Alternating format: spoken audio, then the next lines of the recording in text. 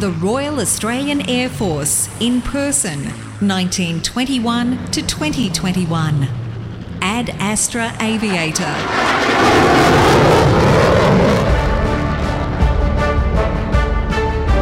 This is a series of podcasts recounting the personal stories of veterans and their families. The narrator is Gareth McRae, OAM.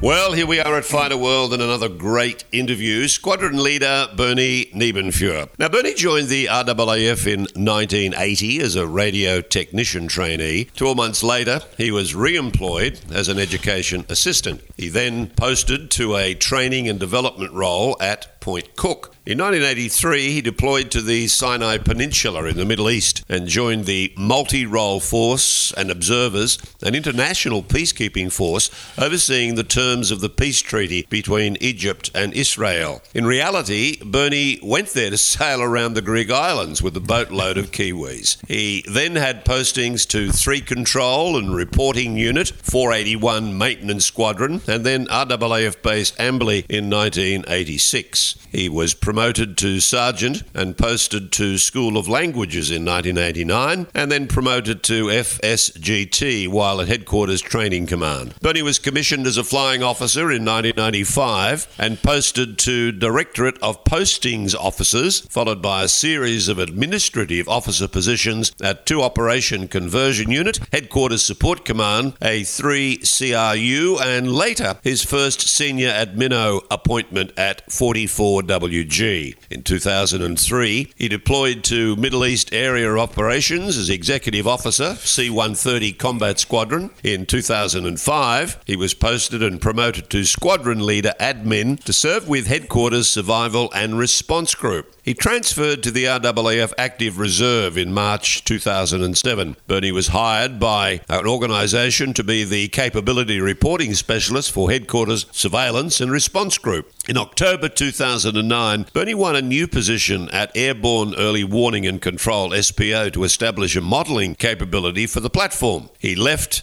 AEWC SPO in early 2019 as the Enterprise Manager at Wedgetail and took up a reserve position as the Base Liaison Officer at Williamtown for the Centenary Team. Currently, Bernie is the manager of Fighter World Museum, where we are right now. Good morning, Bernie. Good morning, Gareth. How are you going today? Tell me about Fighter World before we start talking about you. Well, Fighter World is the leading community engagement outlet for RAAF Williamtown, and has a marvellous collection of heritage aircraft and some not so old as well. So whilst I've only been here for about a year and a half, now I've really warmed to the role, and it's been actually really quite stimulating, a lot of fun, and there's a great bunch of fellas here to work with, and ladies too. It's been a very nice start to a new job. How important is it as a link between RAAF existing and the general public? Well, it's a growing link, in fact, and it wasn't that long ago that we were deemed to be really quite separate, in that the Air Force didn't have a particularly active History and Heritage Directorate for quite some time, whereas Fighter World had already been in existence for almost 30 years and operated quite independently from the base. We were seen as a separate enterprise, whereas more recently, and particularly since History and Heritage has become a branch with a 1-star Director General, we have come in somewhat underneath the History and Heritage arm of the Air Force, and as the RAAF Williamtown Aviation Heritage Centre. So that's given us a much closer linkage with Air Force. It demonstrates through some recent sponsoring and funding of our infrastructure plans that they want to have some skin in the game, and that's great too. With this year being the centenary, do you get people coming through who, when looking at the various items that you have on display, are suddenly struck that this is a 100-year history of this organisation? Well, I hope so, because we've gone to some lengths to erect and form a centenary display, which will be in place for the entire year. So we've just recently completed the Sopwith Camel replica, which is just looking quite resplendent in the main display hangar, and it's joined by the terrific Windgill that we have, a Ridgy-Didge Windgill, and also PC9, which we took delivery of last year. So that provides a 4-flight come 4-squadron focus of the aircraft, but certainly we have paraphernalia and banners just to demonstrate that we're right behind the Air Force turning 100, and we're right there celebrating with them. Now we better focus on Bernie, the man, rather than Bernie looking after Fighter World. You joined in 1980. Why? What was your motivation? I decided that it was time to, I suppose, look for a career that give me some scope to grow, to take me places where I hadn't been before. I'd already been in the workforce for a year or two, and it was time to shoot for something a little higher. And I looked at the Air Force as being really the preeminent Defence Force service. And I was tickled pink when I was accepted to join. When you were accepted to join, I mean, were there then choices laid out for you as to which area you can follow? Because I noticed that you became a rad tech or a radio technician. How did that eventuate? Well, yeah, no, I had some good results from my psych testing, so that gave me a lot of options, and that was great. But I had pretty much joined with the view to be a radio technician, and I thought that would be a lot of fun, and it seemed like an enthralling job to be in. But alas, whilst I was okay at the theory, I seemed to be all thumbs with the practical and didn't make the grade. So it was a pretty tough course, I found. So when that happens with someone who has joined up, that what they were interested in isn't quite what they thought it was going to be or quite appropriate for them, how do you make a change? I mean, you ended up then as an education assistant at Point Cook. So what were the steps leading there? Well, I felt it was just too early to turn my back on the Air Force, and indeed I was found suitable to remuster to a number of musterings. I suppose my confidence had taken a little bit of a hit at that stage, so I probably swung away from the other aircraft trades. But yeah, look, I knew at that stage one or two people had reformed into the education assistant mustering, and it looked good, and I had a fantastic run of postings throughout the next 10 or 12 years. Yeah. You said when you took a bit of a hit and that lost confidence. Back then, were there people within the RAAF that were supportive? Oh, sure. Yeah, look, I had senior NCOs at the School of Radio that were very supportive. And look, there would have been an officer or two along the way that laid out that I had some options, and that I was recommended for remuster. So that was, I guess, that was satisfying. So it did give me some confidence that perhaps I should give something else a bit of a go. I wasn't ready to pull up stumps just yet. I'd only been in the Air Force for about a year or so. I was quite happy that I was given some options, and I was very happy with the choices that I made. Well, let's jump to 1983, which is not very long after you originally joined. You deployed to the SINAI. How did that come about, and what was that like? The way it came about actually was quite unusual, because I'd had that role on my radar for a period, and knew one or two people that had deployed to the SINAI, after which the tensions between Israel and Egypt had really escalated. I'd had a expression of interest in for a period. I withdrew that expression of interest, only for a few months later to get the nod anyway. So off I went. I figured at that stage it was fate. So my role was the technical publications officer. So as the officer and clerk of the collection, I was responsible for making sure that all the technical literature, data, and publications were in top-notch order. And that was it was an unusual place to actually cut my teeth in that role, because we had a close link with Israeli aircraft industries, who actually completed or undertook the deeper level maintenance on the Iroquois aircraft that we operated over there. So from the SINAI, I would trip to the larger IAI installations a couple of times a quarter and inspect their publications and documentation. And to their credit, they did a great job. It was an expansive experience for you then, more than what you originally thought when you were going. Oh, very much so. Yeah, it really took me places that I didn't expect. It was my first representational role and function, and I had a lot of fun. Yeah, it's an important period of history, the early 80s, and the peacekeeping between Egypt and Israel. How did you see that, or how do you see that now looking back on it, and the RAAF's role? The base there at El Gora, underpinning the multinational force observers, is still there. The Army have a couple advisors in place. So it's a testament to a large degree of the success of that institution, I guess, that 10 countries are committed to back in the late 70s as a result of the Camp David Accords. And look, I thought it was important that Australia have a role. We had, of course, a central role with operating the 10 Iroquois helicopters. By all accounts, really, at every corner, we did a great job, I think, and the deployments were a full success until we pulled out some 5 years later. Let's just jump across the Mediterranean from Egypt to the Greek mainland and the Greek islands. What's this I hear about you wanting to sail with Kiwis and do it around the... Did you fit that in, or was that just a dream? No, I did manage to fit that in. A bunch of Kiwis.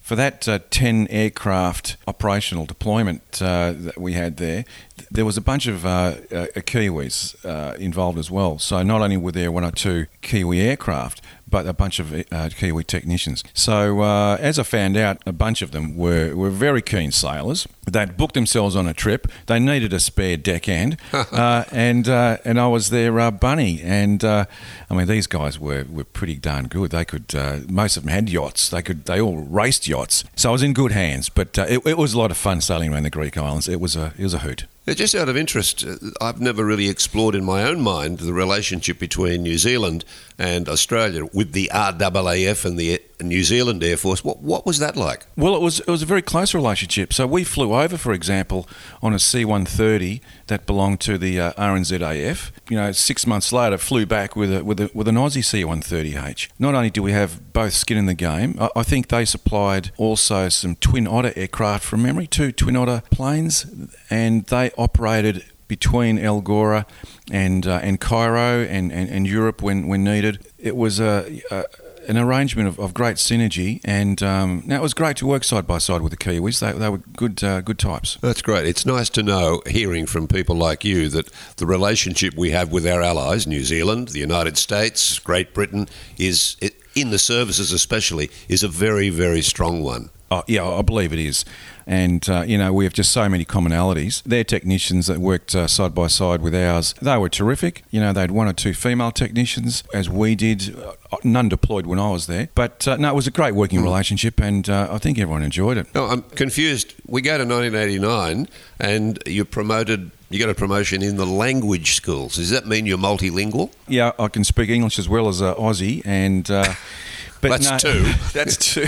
I had the opportunity, in fact, to pick up a language or 2, but as it turned out, I did the skills test and found that I didn't have a particular aptitude necessarily to learn another language or 2. But no, I just found myself, that was a regular posting to support the training, development and support flight at the School of Languages, and I had 3 terrific years there. Bernie, what does the School of Language actually do? I'm sorry to be confused, but... Oh, not at all. So it was a tri-service unit administered by the Air Force, as it was at the time, teaching all the foreign language requirements that the ADF had.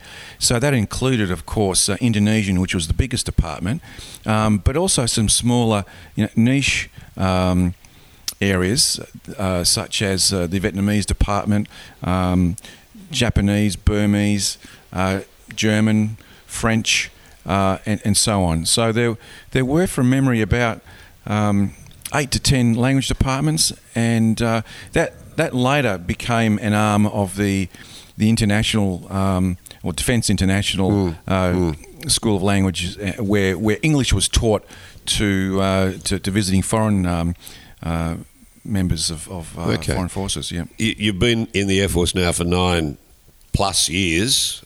Then, I'm not talking now, Yep. Did you have time for establishing relationships with a lady of your choice? Well, it was actually during my first posting to Williamtown after returning from the SINAI that I met someone, and so we formed a relationship, and we maintained that even though I was posted about midway through to Amberley to take up the posting at Friday 1 Squadron. Sorry, it was Friday 2, as a matter of fact. Yeah, so we continued and later married. So that was nice. So even then, there's time in the RAAF for marriage.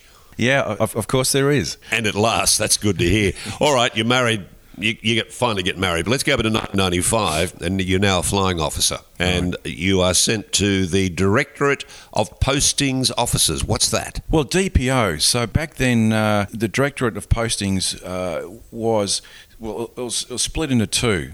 You had DPO, which looked after officers, and then DPA, which looked after airmen. And I was posted into the officer side in what was called POMAN 1A, but in essence it was the Wing Commander Career Management Cell that also looked after group captains. So yeah, we had a few hundred senior officers to look after, and I worked with a couple of squadron leaders and a wing commander, and that was a great posting. Gave me an insight how the inner workings of senior officer postings worked, and how it actually came about. So in looking after, what do you do? What is your role?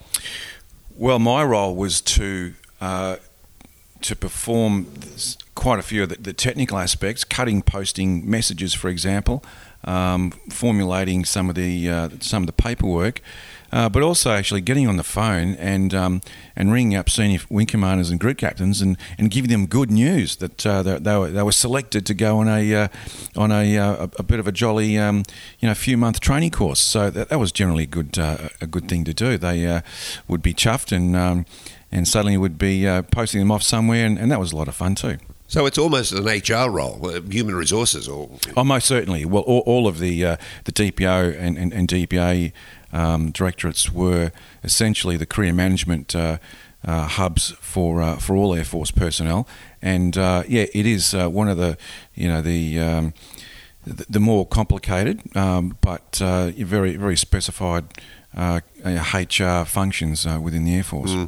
I've always been fascinated in all of the Defence Forces in the process of moving up the ranks, as it were. You do become a squadron leader.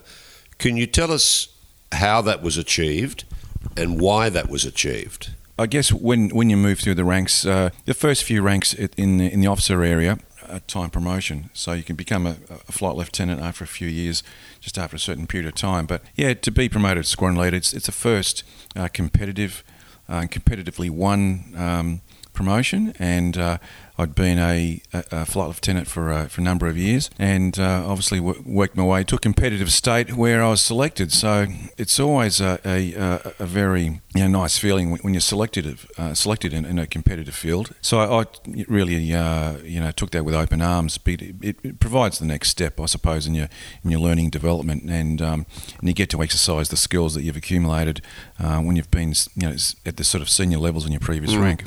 The terms Air Commander, Wing Commander, Squadron Leader, all in the title have an implicit meaning as to in charge of things that fly. Now, thus far, you're not a pilot. So what does the word Squadron Leader actually mean for someone who doesn't know what it means? So the squadron leader rank is the first level of the senior officer categories. At that rank, it provides the ability, in the right circumstances, to command. So there are still from time, in certain places, small units and areas or detachments that can be led and commanded by a squadron leader. In wartime, as the name would suggest, and in days gone by certainly, you could have commanded a squadron independent flying unit, whereas today, and for some time, wing commanders, which is the next level up, have tended to be the commanding officers for flying units, and for good reason. They're relatively large units, a lot of responsibility, having 10 to 20 aircraft in the hangars. So, but yeah, that's how it comes about. 9/11 occurs in the early 2000s. In 2003, you're sent to the Middle East area of operations. Can you give us the background to that and what it was like? Yeah, at the time, that location we were posted to was classified, and so we couldn't even really tell our loved ones precisely where we were heading in the Middle East area. A central role in that we operated, that is the RAAF, operated a number of C130 aircraft over there, and I was posted to be the executive officer of the combat support unit that underpinned the C130 operations. So I did put my hand up for it. Had to do a little bit of executive officer training before I left, and had all in all had a really good time. It was tough at times. We did some long days, but it was all part and parcel of the role in a operational sense, and it was a great experience. And what was the relationship like with the other foreign units in that area at that time with the RAAF? Oh, well, very good. We had close synergies with the Canadians, for example, whilst they were operating P3 aircraft a little way further from where we were in the UAE. But I got over to see the Canadians from time to time. And of course, on the location where we were, dominated by American forces and American aircraft, we were a smaller cog perhaps, and that we only operated 2 C130s. But during my time there, I have to say, we actually deployed for the first time the C130J aircraft, the latest variant that we had at the time, and we worked through some of the technical difficulties that the technicians faced and the pilots operating that aircraft in the location. But all those challenges were overcome. And can you tell us what those challenges were? Tell us about the C130. Well, C130J was the first transport aircraft that we had at the time that actually had a full glass cockpit, and by that I mean it was a fully digitized set of instruments instead of analog. So the cockpit was full of LCD displays and backed up with digital electronics behind it. And we found they weren't quite so robust in a particularly hot environment. On the strip, for example, there were no shelters for the C-130s. The period of the morning before they would typically operate, in that short few hours, the cockpit temperatures would reach around 80 degrees C, and wow. And the glass cockpits were just frying, and they were blowing components and circuit boards, and that was a real problem for the guys for a period. But they overcame that. They learnt ways of keeping the temperatures down in the cockpits, and they happily operated the aircraft once they overcome those obstacles. For a few years after that. So it was. If there's a problem, find a solution. That's always the way. Yeah, indeed. You get in 2007 transferred to what is it, RAAF Active Reserve. What is that word? I'm not quite sure with the reserve part of it, because you're still a full-time employee with the RAAF. I wasn't. I'd left at that stage the permanent Air Force. It was not my full-time role anymore at that stage, but I did find there was a need to fulfil an active reserve role, somewhat in a full-time capacity. It was kind of strange, but really specific area of the reserves where you can, in fact, fulfill a full-time role for a period, but you're not part of the permanent Air Force. But at any rate, I did that for a year or so, and that was good because it was in a role that I was quite familiar with, supporting headquarters SRG and also 41 Wing, and had a bit of a dual role. That was a good stepping stone because it gave me time to actually look around outside for a different line of work, which I did subsequently find. Well, let's put you back in the Air Force and go back to 1992. Tell us about SOAP. Oh yes, SOAP. Yeah, it was the. It's not a secret now, by the way, so you can talk about it. Yeah, SOAP was the Staff Officer Analysis and Plans. And what we did was occupational analysis. Yeah, so we had a behavioural scientist, exchange officer from the US, and a psych and a couple of education officers in the section. And as a flight sergeant, we all worked together to conduct some pretty fascinating occupational analyses for a bunch of career types or job types in the Air Force. Did that for a few years, and it was a lot of fun. In the reserve side of it, you were involved with the capability as a capability reporting specialist. What do you do there? As a contractor, I would manage the system that we operated that recorded and maintained a status of all the capability in a particular force element group. So I was at surveillance and response group. So all the operational elements are constituted by capabilities that culminate obviously in a aircraft weapon system able to fly around and do things, but all those constituent elements of the capability were bits and pieces that had to be recorded, had to be measured and reported on. So I was the civic contractor. It was the go-between with all the commanders and typically senior officers that would report on the various capability elements, and then I would punch it all into a system, and it would be reported up the chain in a upwards cascading kind of fashion to report to the very top elements within Headquarters Air Force on the state of play of the Air Force's capabilities.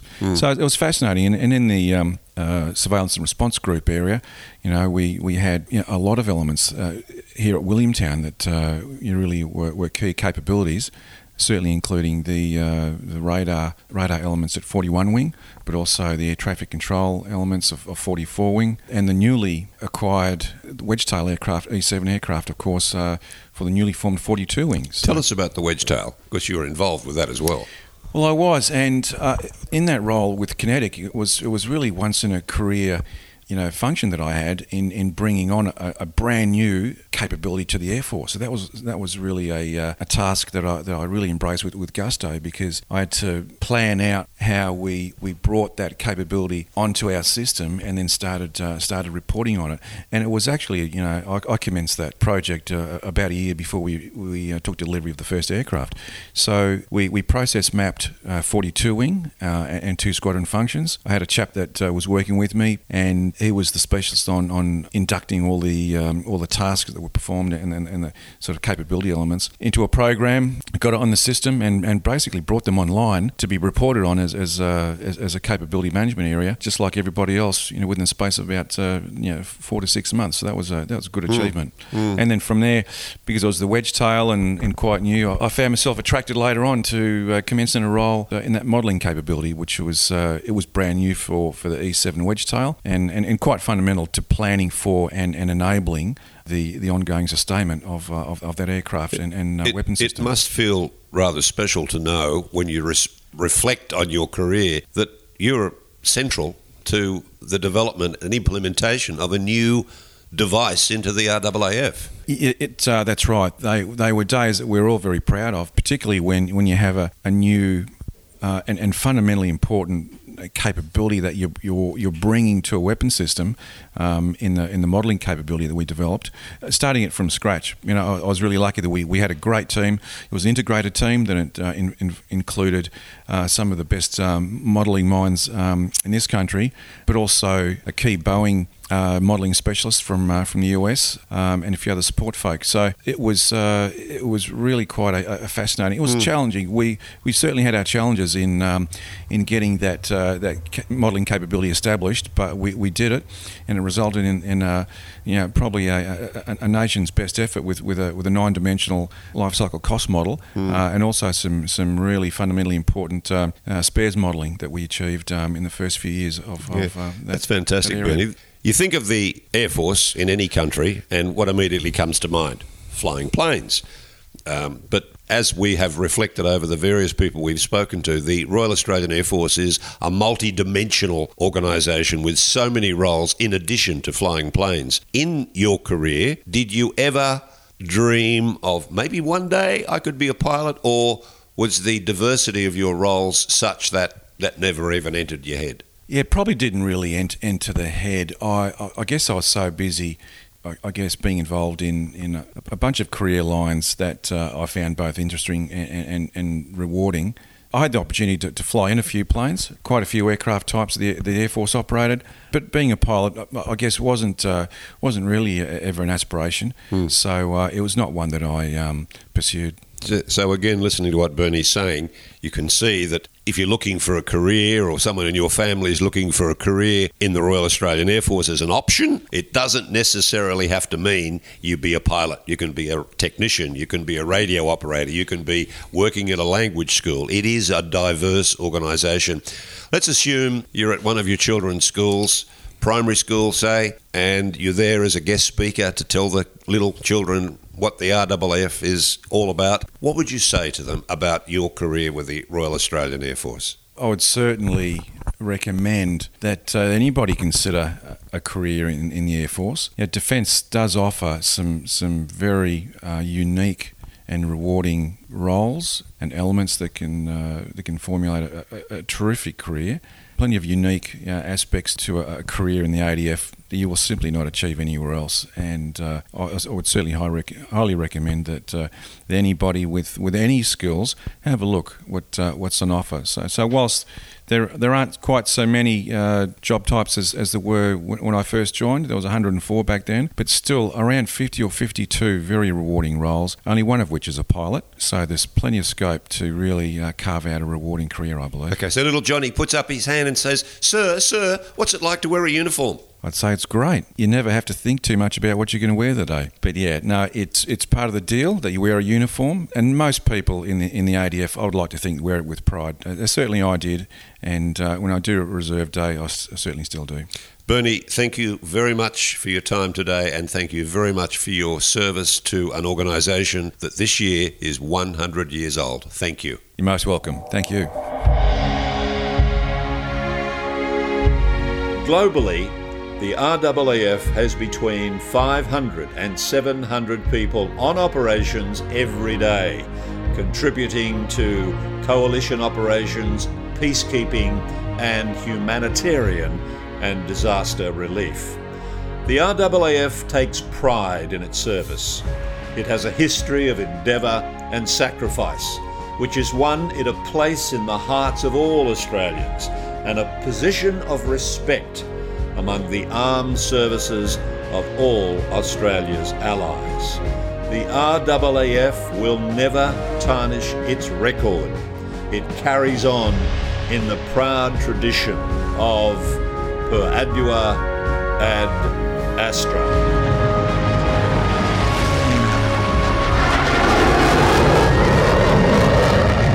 This is a series of podcasts recounting the personal stories of veterans and their families. Produced by Air Force Association New South Wales, which is a registered charity that focuses on the well-being of Air Force veterans and their families. If you would like to donate funds to help us with this important work, you can search Air Force Association New South Wales in Google and go to our website.